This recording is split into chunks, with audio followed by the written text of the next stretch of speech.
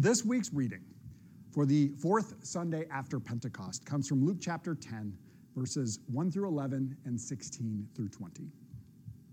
After these things, the Lord appointed 70 others and sent them on ahead of him in pairs to every town and place where he himself intended to go. He said to them, "The harvest is plentiful, but the laborers are few. Therefore, ask the Lord of the harvest to send out laborers into his harvest. Go on your way.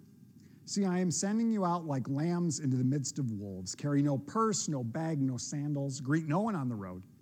Whatever house you enter, first say, 'Peace to this house.' And if anyone there is there who shares in peace, your peace will rest on that person. But if not, it will return to you. Remain in the same house, eating and drinking whatever they provide, for the laborer deserves to be paid. Do not move about from house to house. Whenever you enter into a town and its people welcome you, eat what is set before you. Cure the sick who are there and say to them, 'The kingdom of God has come near to you.' But whenever you enter a town and they do not welcome you, go out into its streets and say, 'Even the dust of your town that clings to your feet, we wipe off in protest against you. Yet know this, the kingdom of God has come near. Whoever listens to you listens to me. And whoever rejects you rejects me, and whoever rejects me rejects the one who sent me." The 70 returned with joy, saying, "Lord, in your name even the demons submit to us." And he said to them, "I watched Satan fall from heaven like a flash of lightning. See, I have given you authority to tread on snakes and scorpions over all the power of the enemy, and nothing will hurt you. Nevertheless, do not rejoice in this, that the spirits submit to you, but rejoice that your names are written in heaven." The gospel of the Lord. May the grace and peace of our triune God be yours today and forever. Amen. Imagine for a moment that you met someone new and you were sitting down with them and you had a little time, and so you're sharing your life stories. You're just trying to get to know one another. And imagine that the person you met broke it down kind of like this. "Well, when I grew up, things just came to me really, really easy. Like, I went all the way through school, and things were super simple. I never had to crack a book.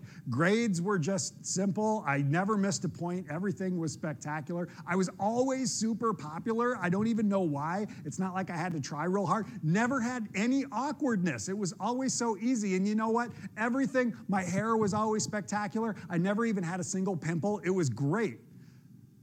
Sports, I did all the sports too, and they were so easy. I just had natural ability. I never really had to practice that hard. I just was always really, really good. And because my grades were so good and my sportsing was always so great, I got recruited by the top schools, the absolute top schools, and they gave me a full ride scholarship. I never had to pay for anything, and they set me up with a great place to live, and all of my books were covered, and all of my food was covered, and all of my activities were covered, and all of my tuition was covered. It was great. And you know what? I thought maybe I'd have to work a little bit harder in college, but I didn't. I didn't have to work hard at all, and grades still happened real super easy. And so I was on the dean's list the whole way through, and I had top scores, and because of all that, I got recruited by the top engineering firm in the country. It was so great. They set me up with a super huge salary, and I got bonuses all the time. And you know what? I rose up through the ranks and got promotion after promotion after promotion, and to the point where I was the youngest CEO,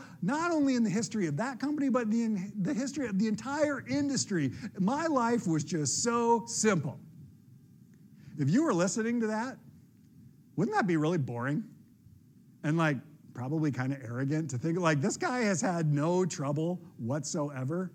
That's a really boring story that I don't think anyone would want to hear. Because let's think about it. When we're hearing a story, whether it's a person's life story and whether it's real, or whether it's a story that we're reading or like a movie or a TV show that we're watching, a compelling story has some adversity in it, doesn't it? Things don't always just come easy and without any effort.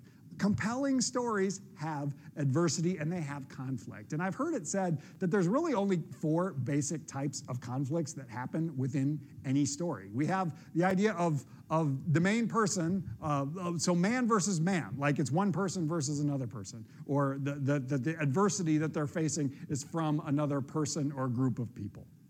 Or we have another one that's man versus nature. that whatever troubles are happening, it's because of the world that's around them. And I've also heard that one mixed in with man versus society, like it's the society that surrounds the main person that is causing all the conflict. Another one is man versus self, like it's self-generated. Maybe it's doubt, or maybe it's an issue within a person's body that they're fighting against, and that they are the basis for the conflict. That's another one. Then the last one is man versus the supernatural, or I've also heard it, man versus God. Like whatever adversity the character is facing, the person is facing, it's beyond natural. It's supernatural in origin, whether we want to call that God or not. Conflict, adversity is what makes things compelling. And you know what? I think this same sort of thing also applies when we are looking at the scriptures, and specifically ministry. When people are called to join in whatever it is that God is up to.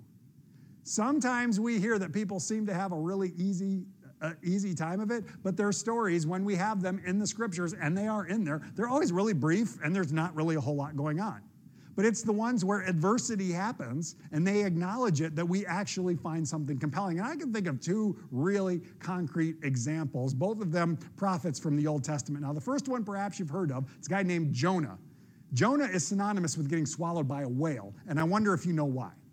God calls Jonah to go into this city, this sinful city, and proclaim, hey, God's judgment is going to come upon you unless you repent. And he's like, I don't want to do that. So he jumps on a ship and he goes the opposite direction, and this great big storm comes and he ends up getting thrown overboard, and then a whale comes up and swallows him, and it's in the belly of the whale for like 3 days, and he prays to God like, oh, I have sinned. If you see fit to save me, that would be spectacular, and I'll do what you want. And so the whale spits him out on the land, and he goes in there and he does the ministry, and he says, God's wrath will be upon you unless you repent. And then they repent and everything turns away, and he says, watch this, God, this is what's going to happen. They're going to repent, and they do, and he gets really mad about it. Which is so weird, he wishes he was dead. Lovely, right? It's a weird story, but it's compelling. There's another one, another prophet. He goes by the name of Elijah. And he was active during the time when Israel was divided into two different kingdoms. We had the kingdom of Israel and we had the kingdom of Judah, and it was kind of a separated thing. But he was also a prophet. He was very active, and he was always in opposition with the king and the queen at that time and the powers that be. And there was one point when he'd been working hard, and there was a lot of opposition against him. And he got to the point where he was so fed up with everything that he cries out to God. He says, God, this is terrible. I don't know what I'm still doing this for. No one is loyal to you. No one follows you. I'm the only person left that's doing this. It's all bad. Everything is terrible. I wish I was dead. And God's like, you sound angry and tired. Why don't you eat something and take a nap? And so Elijah does that. And then when he wakes up, God says, why don't you eat something else and take another nap? And then God says, okay, now get back to work. Again, it's a little kooky, but it's compelling. And it's interesting.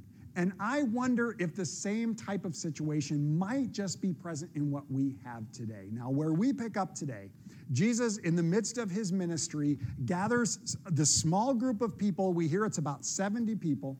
He gathers them together, and he's giving them a mission. He is sending them out in pairs. He partners them up with one other person, and he sends them out into the villages and the cities and the communities where he was going to go, essentially to prepare his way. And he says, I'm sending you out like lambs among wolves. I don't want you to take any supplies. I want you to not get distracted on the road. Just go into these communities. And when you go into the community, the first thing I want you to do is say peace to you. And if there is a person of peace, that peace will return to you. And experience their hospitality, eat whatever they give you, drink whatever they give you. But regardless of what happens, proclaim this: the kingdom of heaven has come near to you, or the kingdom of God has come near to you. But then he also says, but if you go and you offer peace and the peace does not return to you, and the people in that community will not receive you, just go out into the street, wipe the dust off your sandals, announce that you are doing that, and say, but know this, the kingdom of God has come near to you.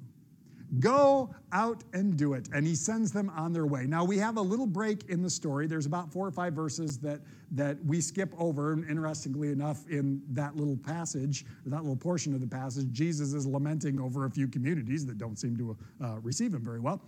But then we hear that they come back. Now, we don't know how long these 70 disciples, these 70 followers of Jesus are out doing their thing. We don't know how long they've been gone, proclaiming the message that the kingdom of God has come near, empowered in order to overcome diseases and overcome evil spirits, which is another thing that we hear about. But when they come back, all they can do is rave about their successes. Lord, even the demons submitted to us. Everything was glorious, and they are riding high. But Jesus says, do not rejoice because of this. You think that's cool? I saw Satan fall from heaven like lightning. But rejoice because your names are written in the book of life. At first glance, it seems like these 70 disciples, these 70 followers of Christ have gone off and had nothing but success. Everything went spectacular, but I find myself wondering, is that really the case? And if we consider what we hear in this story, we figure that's probably not how it went. If everything was going to go hunky-dory, would Jesus have told them what to do in the case of being rejected? If everything was going to go great, Jesus would have known that, so why would he have said that? Why would he have said that if you go out and they do not receive you, wipe the dust off your sandals, which is, by the way, the equivalent of saying, I'm washing my hands of you. Why would he say that, but tell them the kingdom of God has come near? Maybe in this we are reminded that regardless of how the message is received, regardless of how, quote unquote, successful the mission or the ministry or the work might appear, the message does not change. The kingdom of God has come near. And why? Because Jesus has somehow brought it into the world. For those of us who call ourselves followers of Christ, for those of us who have been brought into the body of Christ through the gathering power of the Holy Spirit, this thing we call the church, this thing we call the body of Christ, those of us who are the hands and feet of God in the world in this day, now, empowered by the Holy Spirit, we need to remember this. The ministry is not always going to be easy. The ministry is not always going to be smooth and successful. There is going to be opposition. There is going to be adversity. There are going to be times when it feels like we are slamming our head against the wall, but the message is the same. The kingdom of God has come near. Now, in the midst of these times, when it doesn't seem like everything is going smoothly, when it feels like the world is up against us and smacking us around, we need to remember the hope that is found in our faith. The hope that we have that is revealed by Jesus. Rejoice, for your name is written in the book of life. You are claimed by God. That's what that means. Your name is written in the book of life means no matter what this world throws at you, no matter what happens, the world doesn't get the last word in your story. God does. And this is the gospel. The good news that the kingdom of God has come near because Jesus has brought it, and Jesus has somehow, in ways that I do not understand, claimed you and written your name in the book of life. Now, Jesus does make this oddball little strange thing when he's talking about the opposition that they will face. If anyone rejects you, they reject me, and anyone who rejects me rejects the one who sent me. And that seems a little bit dire, but folks, let's think about it. Aren't we all guilty of rejecting Jesus and rejecting God at one point or another, probably every single day? When we are honest with ourselves, we realize that yes, because every single one of us are selfish creatures who will put our own interests above that of others or above that of God at any given time. But thanks be to God that the claim of God through Jesus overcomes our shortcomings. The kingdom of God has come near.